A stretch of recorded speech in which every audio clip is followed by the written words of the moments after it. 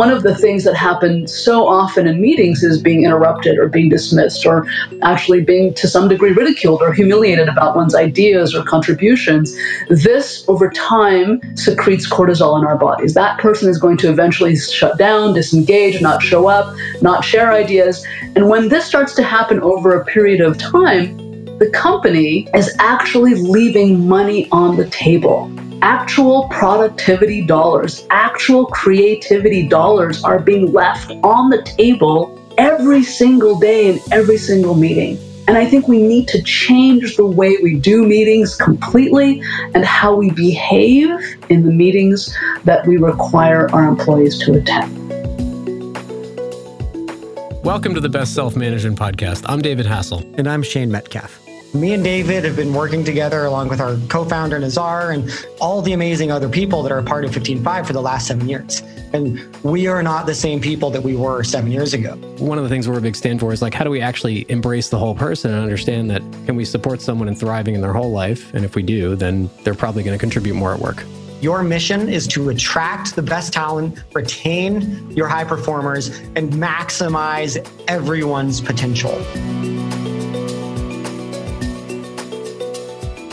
Hello, everyone, and welcome to the Best Self-Management Podcast. My name is Shane Metcalf, and it is truly a pleasure to welcome Raj Kumari Nyogi to the show today. Welcome, Raj. Thank you so much, Shane. It's fantastic to be here. Thank you for inviting me. So I'm really excited for our listener today because Raj, we've known each other for a couple of years now, and I've been following your work, and I am just a huge fan of your message and the work that you're doing in the world. And one of the things that really impresses me, so Raj, you're an executive coach, but you have a particular focus with your work.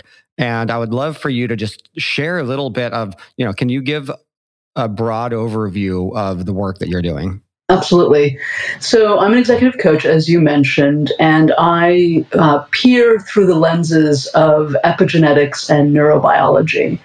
And so to kind of give some context about what those very big words are, neurobiology really is looking at the nervous system and what triggers us on a day-to-day basis or motivates us. And epigenetics is really about it's a relatively newer science, about the last 30 years or so, and Rachel Yehuda and Moshe Seif are one of my favorite epigeneticists. And Rachel Yehuda is known for her research around finding the FKBP5 gene, which basically says that we carry the traits and tragedies and traumas of our ancestors for over 200 years. She was able to notice that the children of Holocaust survivors were exhibiting very similar symptoms of PTSD than those who were actually in the concentration camps. So, and Moshe Seif did some really interesting work as well. And what we come to now know is in this world of epigenetics, when we are in an organization or in an environment that is toxic to some degree for us, it starts to impact the way our gene expression is in our bodies. And so if we have this day-to-day toxicity around us, then we start to show up in a more defensive and protected and guarded manner. If we then quit our jobs and move to another organization, let's say, that is much more inviting or welcoming, our boss is nicer, listens to our ideas and opinions, then our body starts to literally relax, and that changes the expression of our genetic makeup, and we can now show up differently and feel better generally. It's quite some astonishing work. Yeah, and one of the things that I really love about epigenetics is that it is a revolutionary idea for businesses. And why I think it's revolutionary is that it's actually saying, hey, look, we are not just these professional workers who, even if we haven't had a traumatic life, we're still bringing ancestral trauma to the table. And that is influencing how we show up. It influences our leadership style. It influences our creativity. It influences our ability to be in a state of high performance. It's almost like as culture architects, as business designers, we would benefit to start incorporating trauma awareness into how we actually build companies. Absolutely. I think, we start to maybe investigate why is someone showing up as a bully, or maybe why is someone showing up as a micromanager? Why is someone completely disengaged or just kind of showing up for a paycheck, for example? These are all incredibly important data points that we need to look at as leaders within organizations who are driving business outcomes, because they are, in fact, impacting productivity on every level. When people have trauma, and it can be just trauma from childhood experience, it can be trauma from a day-to-day experience walking on the street. Bessel van de Kolk, who wrote the book, Your Body Keeps Score, defines trauma as anything that's intolerable. So if we look at epigenetics and we kind of scan the globe for a moment, we can find that every single community has experienced some type of hardship or strife in the last 7 generations, without a doubt. And that titrates. Those mindsets of those ancestors titrate into us. And so now we're walking around with these ideologies, with these mindsets that are driving the way that we are behaving in our personal life and in our professional fields. So I want to dig in a little there, because I think some people would think, okay, cool, you can see traces of trauma, of ancestral trauma in current generation DNA. But when you start to get into mindset, I'd love for you to share a little bit more that, I think we like to think that our mindset is our mindset and we're 100% responsible for our mindset. And I think on one level, that is true. And on another, you're saying that we're inheriting the mindset from previous generations. And that's a really wild concept with a lot of implications for how do we design our companies and how do we manage people as well. So I think this is where feedback becomes such an important element, which is interestingly exactly what you do. And I think what's important here is to understand that even though we might be on the receiving end of mindsets, we are in complete control of how we can shift our mindsets. We are the ones who make choices. And if we want a different, more optimal experience in our life, we can absolutely have that. A simple example is core beliefs. So I can give 100 stories. There's a young man that I coached many years ago, and this person was head of product. And when I went in and coached the executive team, he was actually labeled as a bully by the executive team, and someone even called him out as a person that I fear the most. And come to find out through the epigenetic coaching, his grandfather's father died when his grandfather was 8 years old. And this grandfather then had to, at 8, go out and work to support his 4 siblings and his mother. The executive that I coached was unrelenting in his work ethic to the detriment of building relationships in the organization. And when we kind of dug in deeper around that core belief, and we started to create a repair. And the repair is basically this. It's allowing the neural pathways in the right hemisphere of the brain, which is where the relationship elements occur, to start to have greater grooves. And as he was able to create this greater relationship with himself in his brain, literally, he was actually able to then start to form better, more cohesive relationships, more collaboration, and greater communication with his executive team. And I talk about this example a lot because it's such a poignant story. But that is how we start to take that epigenetic elements, those epigenetic elements, and begin to change them within organizations. What changes the brain so easily is our language, is the words that we use. And how we start to speak with each other, both verbally and non-verbally, is so key in how we create engines of personal transformation. I love that phrase that you used earlier when we were just kind of talking in the beginning, and allow these organizations to kind of go down the trajectory that they are actually willing to explore. I'd love to get your thoughts on that. How do we create our companies to become engines of personal transformation? Because in a way, it's a bigger responsibility than I think that most businesses have actually wanted to take on. because it's saying, hey, our responsibility is to create profit. That's what business is for. That's what capitalism is for, is to generate profit for the shareholders. And I think that in the emerging paradigm of business, actually, it's a larger responsibility. It's saying, yes, we will generate profits, but we will also generate profits in a broader definition of the sense that we will generate profits in the well-being of our people and the long-term positive impact on every person that comes in contact with our company, which is a very different view of how capitalism could work. And so how would you advise in setting up the systems and structures so that, you don't have to be there coaching every executive team because you're a single person that's going to have a harder time to, scale all of that? So I'd love to hear your thoughts on that. I think for me, what I've come to find is that I love working with startups.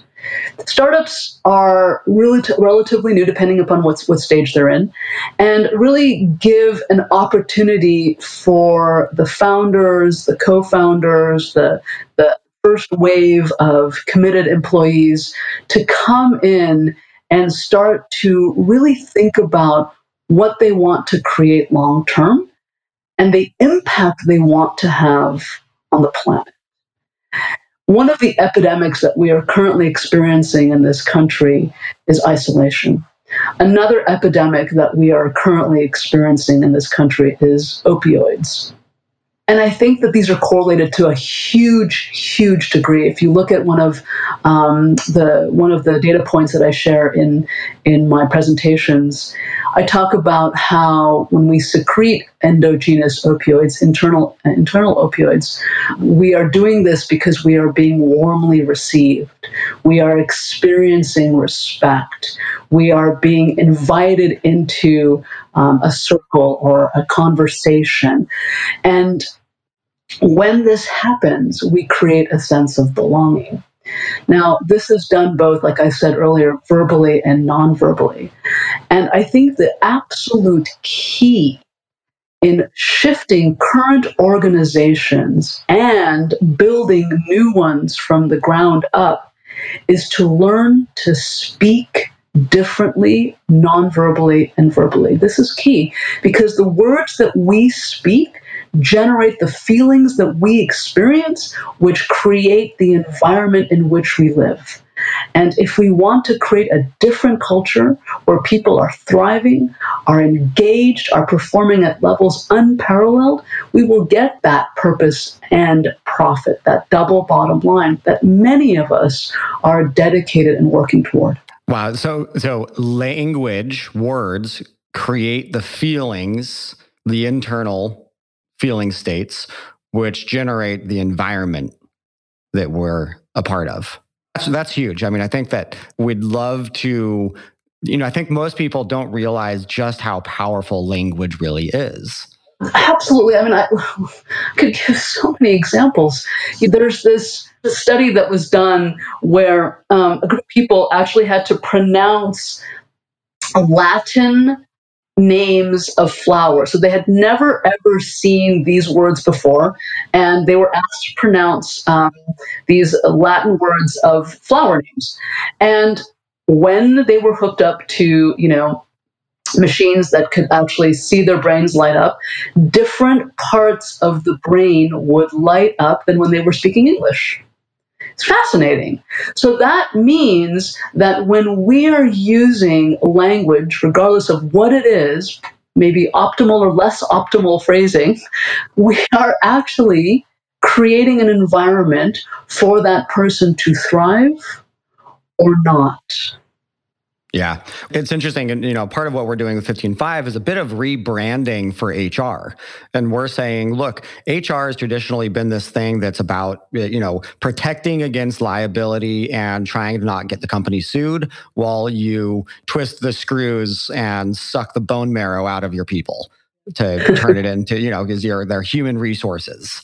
And just even calling the human beings in your organization, human resources, comes with a certain connotation that I'm disposable, I'm going to be used up, and kind of discarded when I'm no longer useful.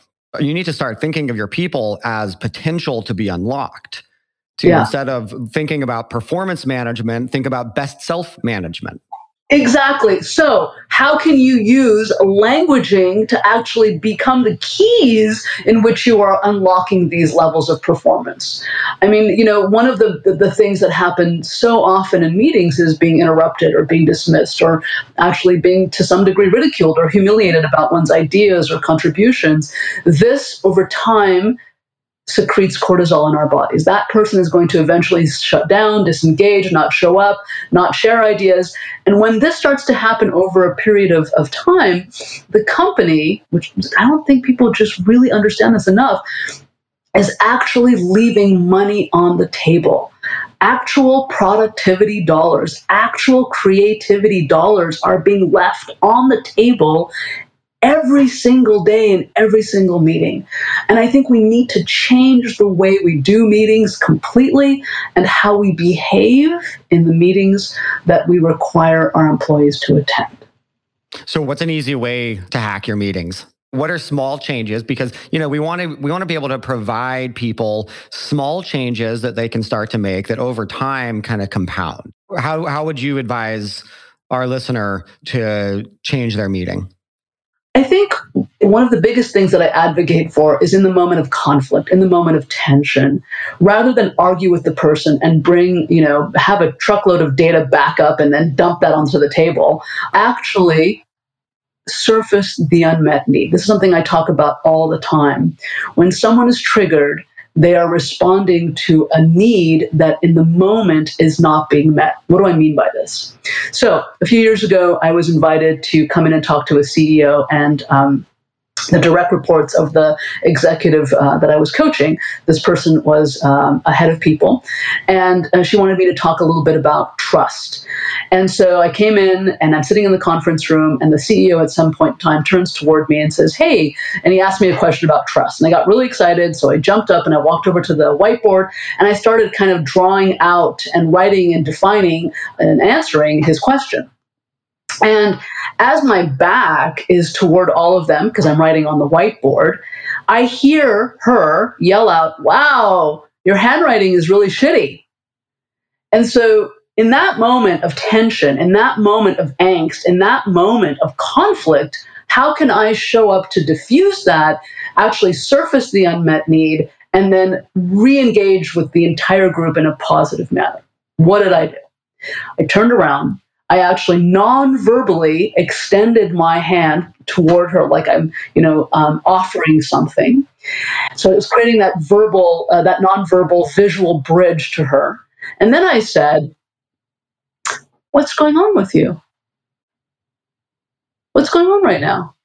And she said, "Wow, I'm feeling really frustrated." Aha, so now we have a data point. She's frustrated. That's a feeling, right? And then she told me why she was frustrated. And then I responded with, "So you have a need for clarity." And she's like, "Exactly. Your time is important. I can't read what's on the board. I'm really frustrated right now because of that. I want to make sure that everyone gets what they need because you're here." And then we changed the subject and we started talking about something else. I can't remember what it was. And later she told me that people in the room thought we had actually staged that because it went so seamlessly well. Right? It didn't. It wasn't staged at all. That's the key of unlocking what's going on. Is that going to make her closer to me? It absolutely has. We've kept in contact. We continue to chat on different topics. And it really has created a bridge for belonging. When people become masterful in being able to surface unmet needs in a conversation during a moment of conflict, that can be life-altering in the relationship for the organization and absolutely for the impact. If you like what you're hearing and you want to help us spread this message, the best thing that you can do is write a review on iTunes or wherever you listen to the 15.5 Best Self-Management podcast. And if you take a screenshot of that review and email it to podcast@15.5.com, we'll reply with a code where you can get a free 15.5 t-shirt. They're very comfortable. I wear mine all the time. Want to give a shout out to KKF2 who wrote us a great review on iTunes. And they said, "I'm hooked, a great way to gain exposure to a fresh perspective that is truly riveting. I was on the search for ideas about improving performance management when I stumbled across an article on best self-management.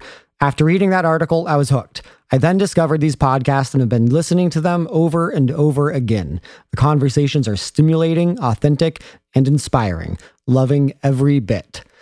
KKF2, I am inspired and loving every bit of this review. Thank you so very much. And ProDog, great name, says, this podcast has helped change my way of thinking. As a user of the actual 15.5 product, it's interesting to see the concept and functionality of it relate directly to what they are talking about. 10 out of 10 recommend. Thanks, ProDog. Does there need to be a certain prerequisite of a certain amount of psychological safety where before you can start asking for your needs to be met, where before you can start revealing what's actually underneath the frustration or the micromanaging? I think that's a fantastic question because I already had established a relationship with her, right? So I could ask that question. Though I asked it in a room that I didn't know anyone except her and maybe one or two other people. That's a question that I'm going to say both yes and no to. I think that it's helpful to have had that established rapport, but it's also important to be the model. It's also important to show that it can be done successfully and that it's a new way of engaging. And that's where I think it's so important to have agreements, right? Part of how we have meetings need to be based on the guardrails and guidelines that we establish moving forward. How do we want to have these meetings? How do we want to talk to each other? Do we want to actually step into allyship when we notice that someone isn't being called on or interrupted constantly? And I think these agreements that we make as an organization, as a team, those 1% shifts over time are going to significantly increase not only the productivity and creativity of the organization, but ultimately the well-being of each employee. Yeah, it's so interesting because when we talked about best self-management, we say that, 70% of it is a mindset shift. It's setting a different context for your work, your management, your leadership to operate within. And, so in part of, what I'm hearing from you is that setting a context where it's okay to have unmet needs and it's okay to get curious about what's actually going on for people, instead of just always operating at the surface level. Yep, absolutely. And to have these, when I was coaching another team here in San Francisco many, many years ago, there was a moment when there was a head of engineering and head of marketing that weren't getting along so well, if you will. And at one moment, I just said to the head of engineering, why don't you just go and apologize? Go walk around the block, grab a cup of coffee, and just apologize and ask what was going on for this person. And I kid you not, the following week, this head of engineering literally ran into the conference room, shut the door, sat down in a huge wind of breath and said, "You won't believe it, it went really well." And this is, it sounds so simple, but these tiny, tiny movements toward connection, toward relationship, toward care make such an impact on our nervous system. In the moments that we notice that we are cared for, that we are welcomed, our entire nervous system calms down. Our entire well-being starts to move towards engagement and trust and safety. And we start to want to do and show up differently and be part of and collaborate more and communicate with. And these are all very, very important skills and tenets to have as we move toward the future of work. So 15.5, we've built a technology platform that automates a lot of the best practices of management to build world-class workplaces. But we know that technology is not enough by itself. There needs to be education and awareness. That is largely why we've started this podcast, so we can talk about the philosophy driving the company, driving the product. We're really excited to announce that we are releasing another platform that is really going to help with that process. We're introducing the 15.5 Best Self Academy. So if you love these topics and you want to go through a process of actually learning some of these, putting them into action, giving opportunities for your leaders, your managers, your employees to learn the fundamental practices of best self-management, you can go online to the 15.5 Best Self Academy, sign up for the various courses there. We have some free content. We have some more in-depth paid content. And we hope this will support you in your journey in creating a best self world-class workplace. So please go online to the 15.5 Best Self Academy. That's at 15.5.com/academy. I notice that when I have awareness that everyone is bringing 7 generations of trauma alongside the 7 generations of joy and life with them, that it actually instantly has me feel more compassionate. That it's like, oh, right, we're all doing the best we can. We all have, we're all these echoes of our ancestors and of a rather bloody, traumatic past that humanity is coming from. And that in that awareness, it really does awaken more compassion in me of saying, oh, yeah, right. These people, even though I think he's just being an asshole, there's so much more, that we're so much more multifaceted and dynamic than just the titles that we come to the table with. That brings up for me, I was running this class of teams for all of this year now, 2019, and I'm such a geek, and I love the science piece, and I do all this research all the time, and I love presenting the research and then tying it back to real life experience in the workplace. And so one day, just for the heck of it, I think I asked a group that I was training, a bunch of salespeople in New York, and we started talking at the end, and I said, so what was the best part of the day? Really expecting some science-y section that I shared, and everyone unanimously said, oh, it was the time when we went around the table sharing about our parents and grandparents. Those stories made an impact. I didn't realize that there was so much commonality in this room. I didn't realize that people had been through the same thing as me or grandparents. I didn't realize that people are from the same place as I am. And that level of being able to share stories that really binds us together, that connects us, that builds that rapport, and that keeps the generations alive is so critical. Imagine if we started to incorporate that in our day-to-day ways of engaging at the workplace. It's really cool because we've done that at 15.5 and we're doing it and we have the results that show this shit works. What we do every Friday, we have this tradition called Question Friday where we all get on a 30-minute Zoom call and, we're all over the globe. And so we all hop on the Zoom call and there's a question master of the month and they ask a question designed to elicit personal storytelling, to share the things that make us human. And it was interesting this morning on Friday, we're recording this on a Friday. And today, the question master just said, you know what, I'm going to break tradition a little bit and you can talk about whatever you want to talk about. You've got 60 seconds to just share whatever is top of mind or what's most alive for you right now in your life. And it was so cool because people took it in tons of different directions. One person did a PSA about rabies bites, and you're like, where did this come from? But then other people are sharing the struggles of the holiday season and the anxiety around gift giving. And that was mine. It's like gift giving is like at the bottom of my love language and it's at the top for my wife. And it's just like, oh God. And she's a December birthday as well. And so it's this double whammy and I create all this emotional pressure for it. And, but yeah, it's that shared humanity. And it really makes all the difference because all of a sudden you're in this empathetic field of listening. And you see the humanity, you see the complexity of the people. All of a sudden, the internal world has an opportunity to be shared externally and people feel seen and valued.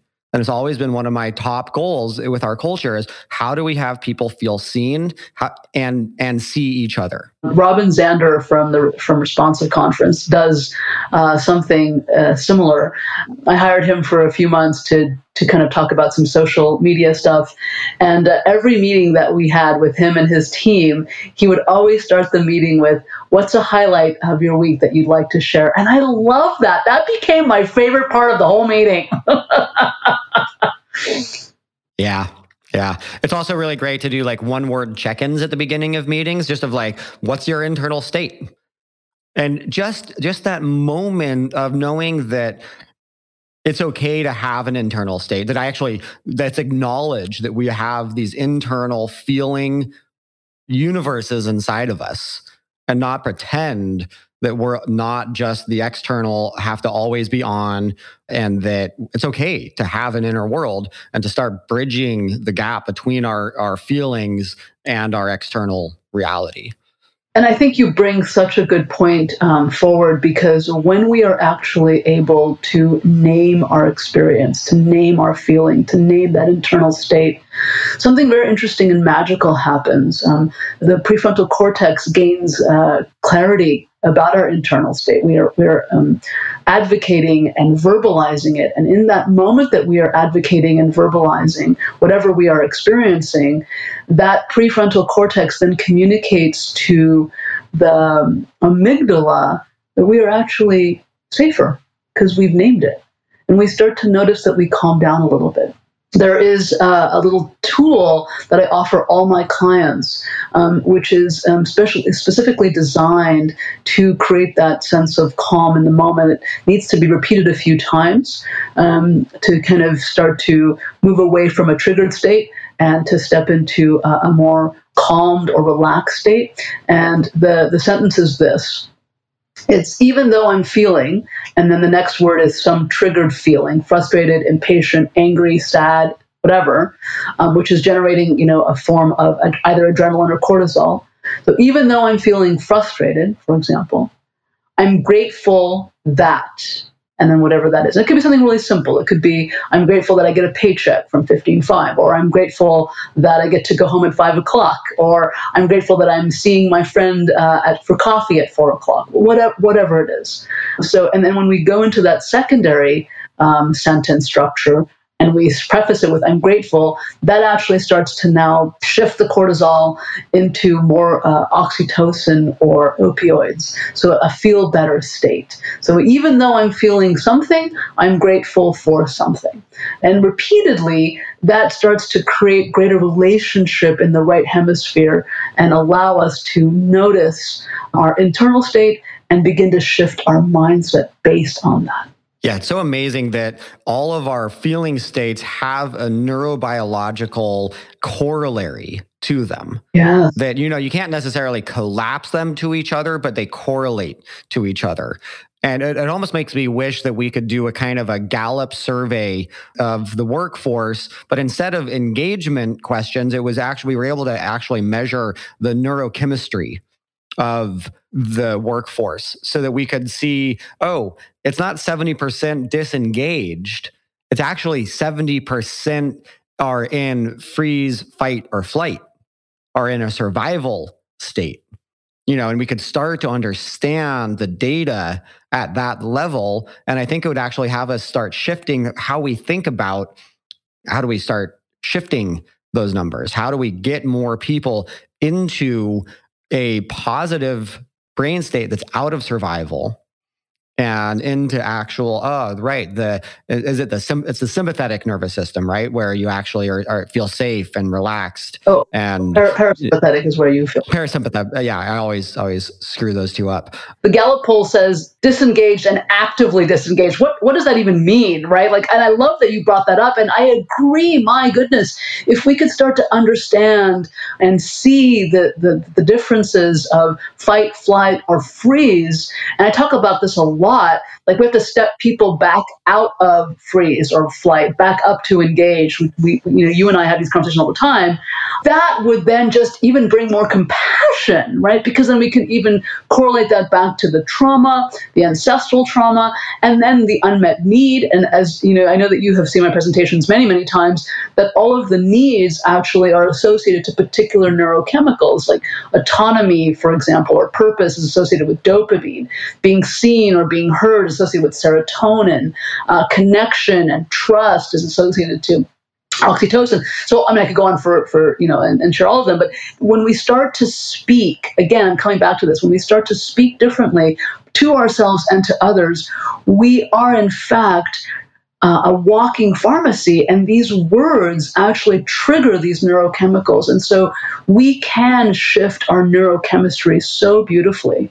And the greatest perk is to be able to have that language that can create a sense of belonging, which produces the chemical cocktail where we actually relax and we experience the sense of belonging. Yeah. That's the frontier, I think, of culture design, is to leverage these things and this understanding that we have a profound impact on people inside of our organizations for good or for bad. That it's not neutral. We're either really increasing that level of serotonin and oxytocin, or we're decreasing it. I often say during our presentations, I say, you are either in the process of dismantling or building trust in every conversation.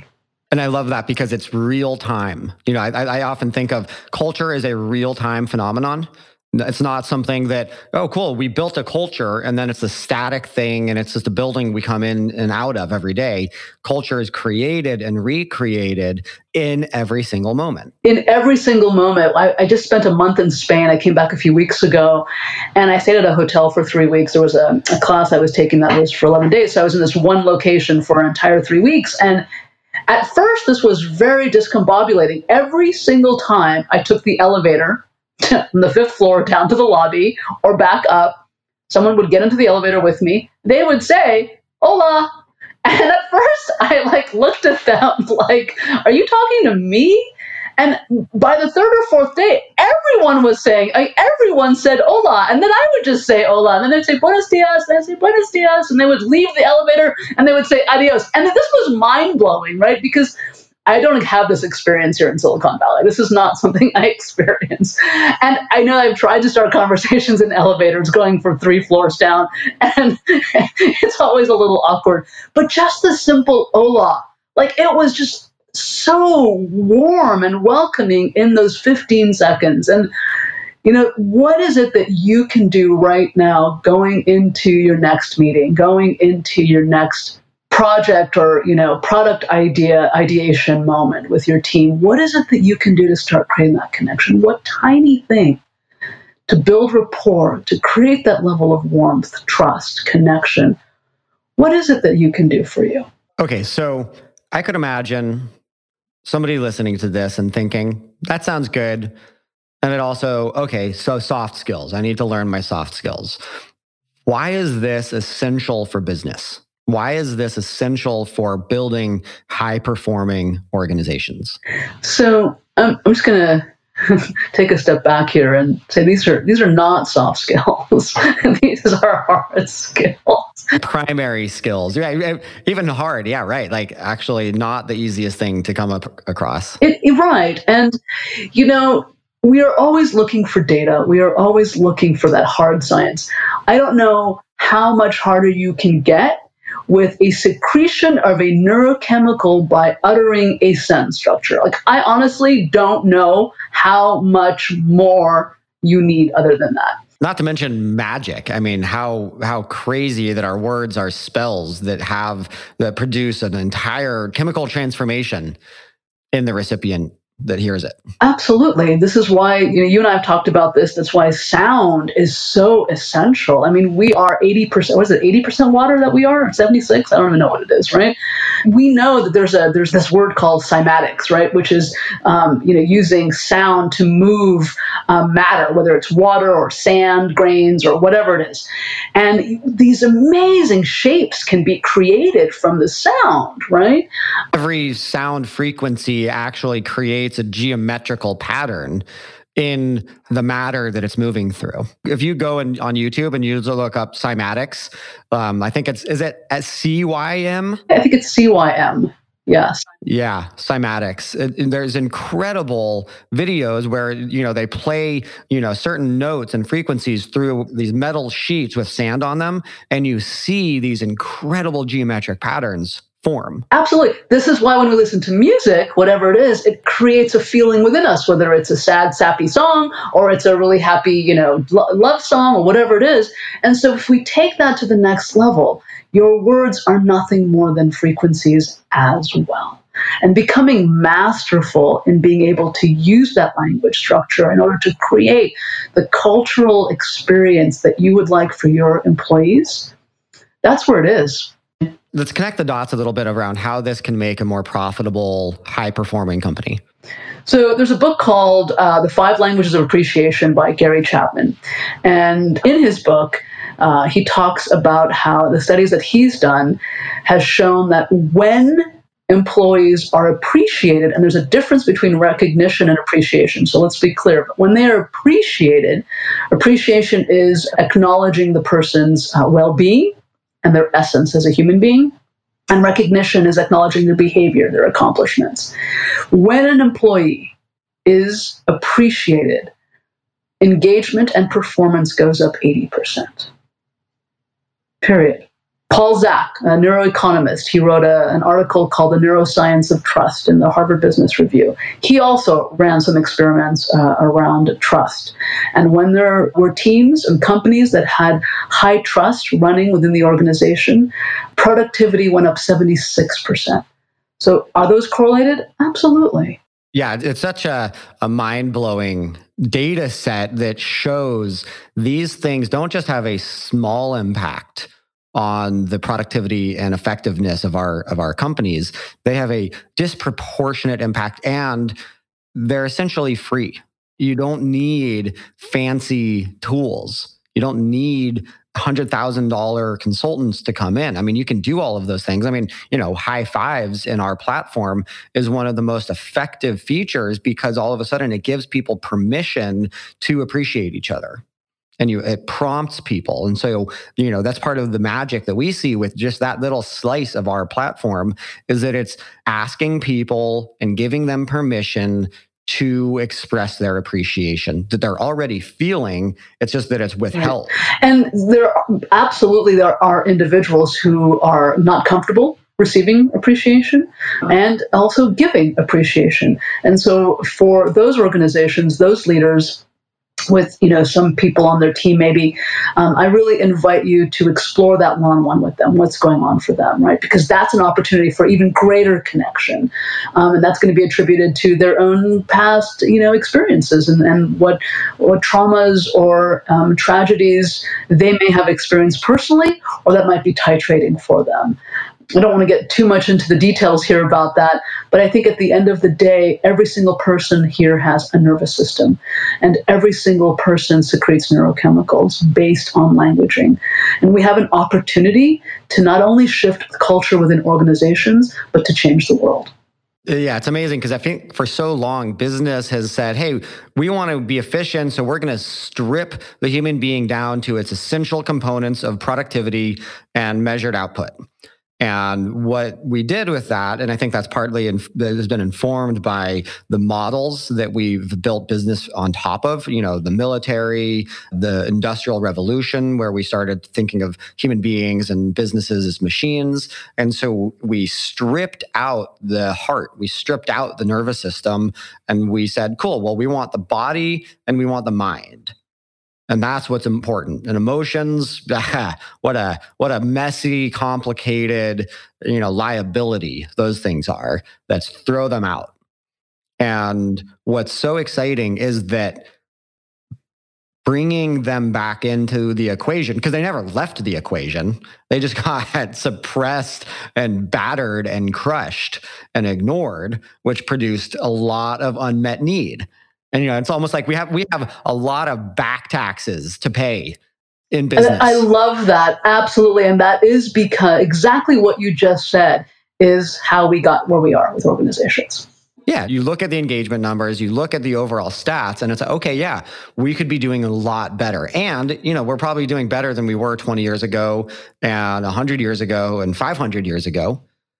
And yet, what's possible in the next decade, as we switch into 2020s, how much progress, how much more basic human needs inside of our organizations could we be meeting in the next decade? What's it going to take? Exactly. And what's it going to take for us to switch from fear to joy in terms of engaging, right? How do we do that as leaders? How do we actually go to our team not in panic, not in fear, not in stress, not in despair? And how do we actually go to our team and stand in a place of vulnerability, transparency, collaboration, welcoming of solutions in certain situations that are very stressful? How do we shift out of that fear that is driving our behavior to bully, micromanage, taunt, torment, dismiss, and humiliate? And how do we step into a greater way of corralling and motivating and inspiring? Yeah, what a different world that would be. It's kind of ironic because I think part of how we shift out of those states, those kind of shadow states of fear and bullying, and is actually allowing them, is making space that it's okay to be scared at work. It's okay to be terrified of your boss. It's okay to be worried that you're inadequate and that you aren't good enough or smart enough to do this job. And you actually just create a little bit of space to embrace those aspects, and all of a sudden they're transformed. Okay, Raj, so this is all so fascinating, and it feels like a 1,000 different rabbit holes that probably go 1,000 miles deep, each one of them. Where can people go to learn more about you, your work, and the research that you're doing? So I have a website called irestart.com. They're welcome to come to that. Also, if you just Google my name, Raj Kumar Niyogi, a ton of videos come up, and there's a book on Amazon that you can read, and some documentation that you can get off the website. So quite a few venues. There's so much more we could talk about, but we're out of time for today. Perhaps we could do another session and go deeper into some of the other tools and tricks about how people can really start to incorporate this knowledge and this awareness into their organization so that they can create their culture as an engine for personal transformation. Any closing words? Go forth and be kind. It's a lifelong lesson. What an amazing thing to aspire to. Thank you so much for joining me. Thank you so much for having me, Shane. A big thank you to our producer, Counterrate Creative, and our executive producer, David Misnay, and Stacey Hurst, our guest coordinator.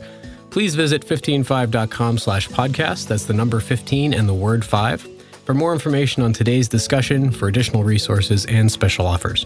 One of the easiest and highest leverage things you can do to support us in this podcast is write a review on Apple iTunes or Google Play. It really does go a long way in terms of getting the word out, and more people can hear this message so that we can start a movement and truly get more and more businesses out there helping their people become their best selves. To get all the latest episodes, please subscribe to Best Self Management on iTunes or Google Play. And if you have a question or comment you'd like us to address in a future show, please email us at podcast@155.com. And finally, thank you for listening to this podcast. Until next time, know that we support you in being and becoming your best self.